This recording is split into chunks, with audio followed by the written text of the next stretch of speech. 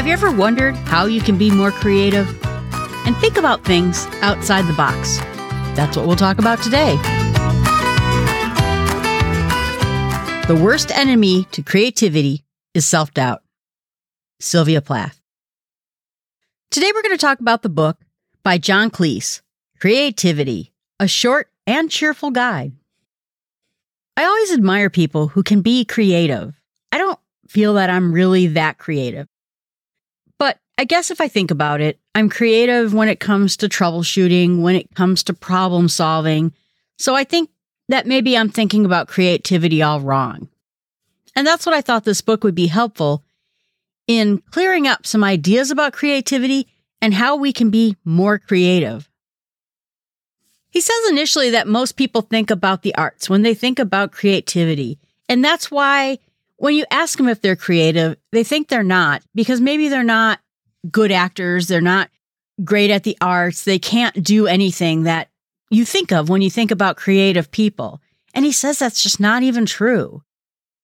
He says, quote, "Creativity can be seen in every area of life, in science, or in business, or in sport. Wherever you can find a way of doing things that is better than what has been done before, you are being creative." And I thought, that's it. It's not just about the arts, which is my problem when I think about creativity. It's about all the things where you have to think outside the box. Just even hearing that made me feel better about my own level of creativity. He also says it's not something that we're born with. Sometimes people think that people are born with a sort of creative skill, and they're just meant from birth to be a creative individual. That it's something that you put work into. He says often that if he puts in some creativity time before he goes to bed, he will solve his problems creatively while he sleeps. At first, he felt it was like a gift or something that he was doing, but then he realized it's not a gift, but that it just keeps working on things all the time, even when we're asleep. And that's what the unconscious is. We're so aware in society about what conscious thought is, about something that we decide ahead of time how we're going to think about something. It is still unknown to us and unknown to scientists about what the unconscious is. We've tried to define it. We've tried to decide if it's been the same thing all along, or has it changed when people have changed? And then we find out that even if we don't understand exactly what the unconscious is, it's still there, it's still doing its work, and if we can tune it to make it help us in the best possible way, we will be more creative. He kind of gives it an example of our stomach. When we eat, we don't really know how the stomach works, but you know what? It does its job, regardless of what we think about it. We can help our digestive process by eating properly or eating at the right time, but it still works, whether we're conscious of it or not. He thinks that this whole unconscious process is really amazing, the backbone of all our problem solving, all of the things that help us to become better, more creative human beings. Not something we can order around, and that's the problem with it. We don't really understand what it takes, and we don't feel like we can master it because it kind of does what it wants to do in the time it wants to do it. All we can do is learn how to read what our unconscious mind is telling us, what all the messages it's trying to say, so we can make better decisions and be more creative in the way we make decisions. The key here is that it's not a language that's spoken out loud. It's not something that we can listen to in the same way we listen to a conversation. It just gives us a little boost here and there, an idea. Even if you don't really know what it is it's trying to do, it hints in all sorts of nonverbal ways what it thinks we should be doing. Thought that the problem is that when we go to school, school is all about teaching our conscious mind. It's all about problem solving up front, how our brain thinks, being a logical person, but it never really goes after what's going on with the unconscious thought. Because it's the most powerful tool that we have, it's really avoiding something that could help us throughout our entire lives. He thinks that our unconscious mind is just as smart or intelligent as our conscious mind. And it's very much like the tortoise and the hare fable, where the fast rabbit is the conscious mind, directive, going at the thing that it really wants. But the tortoise mind, the unconscious mind, maybe seems like it's not going to win or it's not going to finish ahead of time, but it is getting there in its own speed, in its own way, and it will eventually give you that good decision, the good thought, or some hints about how to go about something. We don't even really understand how to take that into our consideration when we're trying to make decisions or solve something. He says that our conscious mind is something that is really good at taking a goal and going after it, really figuring out a complex problem. But our unconscious mind is maybe what we would call wisdom, something where it's not taking book learning necessarily, not taking something that is a logical thought process, but yet still figuring out through this deep wisdom how to get things done. He mentions another good book by Guy Claxton called Tortoise Mind, and it's about this same process of the creative versus the practical, how we need both of those types of minds. We can build a beautiful building, he says, but if it doesn't have good structure, it will fall down. And another fellow named Donald McKinnon talked to architects and tried to figure out what they do all day long. How is it that they plan about building amazing buildings? He said, first of all, a good architect who's creative knew how to play, dabble, and almost have that childlike spirit. Then the second point that the good architect always did is they tried to put off making a decision as long as possible. They didn't come down to a decision until they really had to, and that would give their unconscious mind this playability, this puzzling, this tortoise mind a chance to catch up and think of some really creative ways of solving problems or making something more beautiful or more functional. It's that delay that allows that creativity time in the unconscious mind to happen. He says children are great at this because they don't have rules. We feel like when we get to work every morning, we have to sit at our desk, get our coffee, get a snack, wear the right clothes, sit at the proper desk. We give it a lot of rules. But children don't have those rules. They play. The play has no purpose. It's free from any kind of stress or worry or anything that it's thinking about. Adults just don't have that ability anymore because we think about all our responsibilities and we've lost that creative edge. He said that when we postpone those decisions like the architect, it gives that childlike mind room to develop strategies or nudge us in the right direction. As adults, we tend to dislike when we're unstructured or we have a vague thought that doesn't really have any logical sense to it or rules or reasons to it. If we would let ourselves just accept the fact that this creative, unconscious mind needs a little bit of time, eventually the right answer will come through. It's like we've talked about in other podcasts that when you go for a walk, maybe in the woods, suddenly the right answer comes along, even if you're not thinking about the problem you're trying to solve. Or again, his analogy when he's sleeping, how he can give his brain a problem and he wakes up either from a nap or a bedtime sleep with the right answer. It's almost like when you don't focus on the question, your brain does the real work of finding the answer to the question.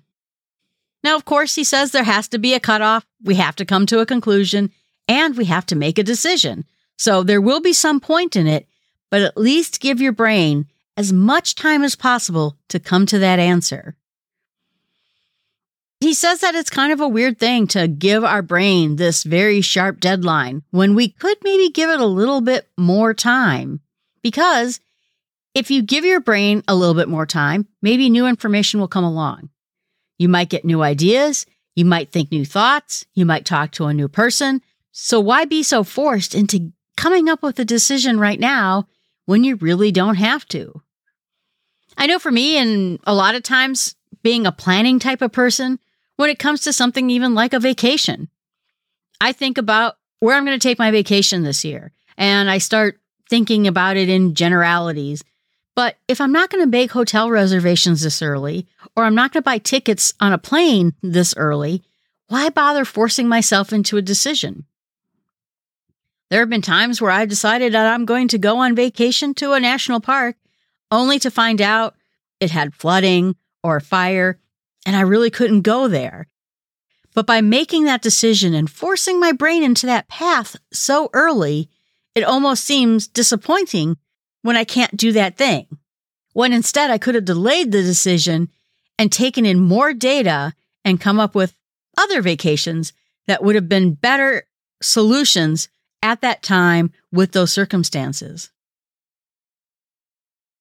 So he says that a lot of times creative people are just better at this uncomfort of not having a decision, of leaving some things just out there that we haven't decided. And once you can get to that point when you don't feel like you need a decision at that exact moment, you'll be able to come up with better ideas and more creative ways of going about things. The other point he brings up is that interruptions are terrible for us. Constantly get interrupted if we're always being bugged or there's noise or there's something going on. I'm someone that when I'm not recording podcasts, I'm listening to podcasts. And so I do have a lot of disruptions because I don't give myself a lot of quiet time to think. He's saying that those interruptions are actually so damaging to the creativity in our brain because it's almost distracting our conscious and our unconscious brain away from thinking about our problem solving that we hope that it's trying to figure out. Even by worrying about the fact that there's going to be interruptions is enough of an interruption by itself where we can't get anything done. We have to create this area where it has time to think, where it has the space to think, and it has that lack of interruption so that it can come up with a quality decision.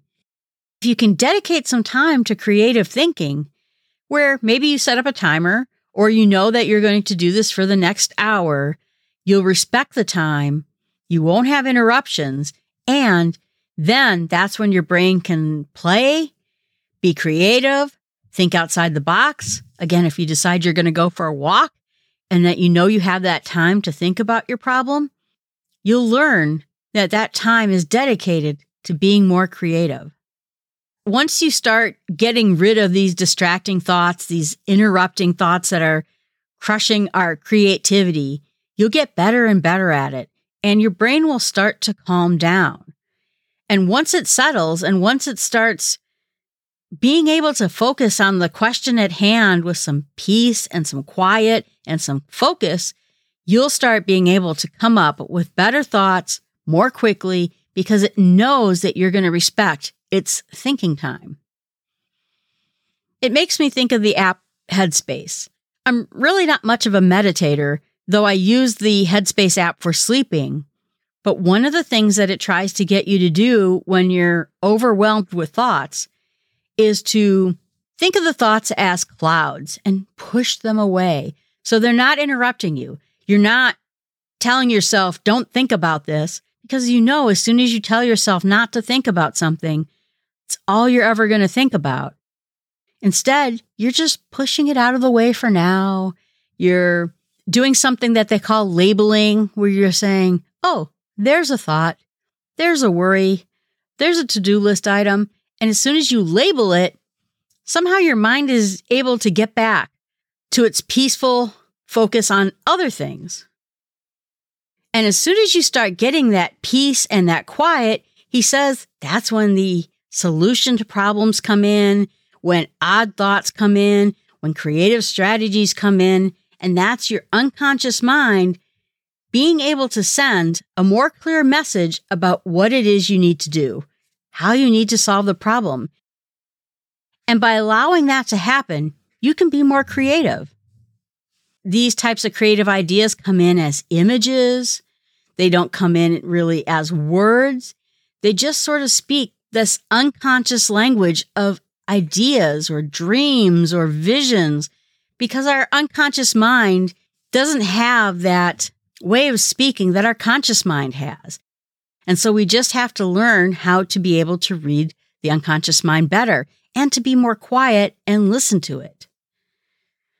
He says that logical brain tries to sort everything and put it in order and make it like a library where everything has its place. But the unconscious mind does a little bit better at these obscure thoughts, these unstructured thinking, these playtimes. And the more quiet we can be, the better we'll do at hearing that unconscious mind speak to us. If you struggle like I do at being quiet, having quiet time, or giving yourself a dedicated time to just think about something in a relaxing way, noodling something without really forcing yourself into a decision, it's going to be hard for you. But he assures us that once we start doing it, we'll get better at it and we'll be able to go longer with giving our mind that room to think. He says as soon as we do that, these ideas will start to take form. They'll make their solutions known. And without that constant interruption, we'll do better and we'll come up with better ideas. He says that you should make sure that idea grows and has time to take root, gel a little bit more before our busy, structured harebrain takes over. Then when we realize we've thought this out, maybe we're getting bored and we're starting to wander away, then we can just snap out of it, listen to the voice that we had inside of our unconscious, and get back to solving the problem. But he says that process of using our unconscious mind to let it go, and then having our conscious mind try to structure things, he calls it iteration. And that's what creative people who are good at their jobs, that's what they do all the time. And that we need both that structured brain and that unstructured, unconscious brain, but we can't do it at the same time. We have to give each of them room inside our decision-making process so that they have a chance to run a little bit to come up with the best solution possible. He finds it a bit funny that when people are trying to write for the first time, a lot of established authors will say, well, write what you know. And of course, that's obvious. But you can also take ideas, he says, from people that you admire, who you would like to think like someday, or who you would like to write like, or be creative like. Take some of their ideas as a starting point, and then bounce your own idea off of it, making it your own. Learning from people that you admire, that you think are pretty good, will help you become better and help you stand on their shoulders to not make an exact copy and not forge their idea and not steal what it is they're known for, but instead take something that they made and make it yours. Make a direction of creativity, something that feels like you. So he suggests some ideas about what you can do in order to get creative. He says, first of all, you should know who your audience is. If I'm at work and I'm trying to come up with creative solutions for my customers, I have to know what role they play, so I know how to solve their problem. If I'm making a podcast, who do I expect will listen to the podcast? He says, keep it short. Make sure that you're in that right frame of mind when you're going to do some writing or some creative work. Suggest going for a walk and make sure that you have a notebook or something that you can write your ideas down with you. Then go through your writing and your creative process or your troubleshooting, whatever it is you're trying to think about, and look for the mistakes.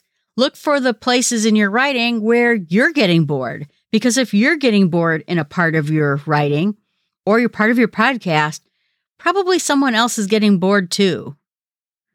I remember when I first started this podcast and I first started recording and I wasn't entirely sure how long I was going to make this podcast.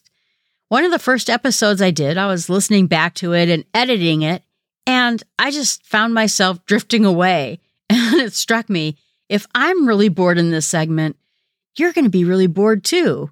So when you're going through and you're looking for the bad spots, you're looking for the boring parts, you're looking for the stuff that doesn't make sense, when you go through it back in your head, once you're done getting your ideas down, that's when you'll go in and start editing your ideas. So this book was a quick read. I thought it was interesting, and it comes from someone as a comedian, an actor, and a writer who spent his whole life being creative. And I thought it was nice that he tried to figure out a way to help all of us who think we're not particularly creative people find a way to be more creative, probably because we're not listening to our unconscious mind.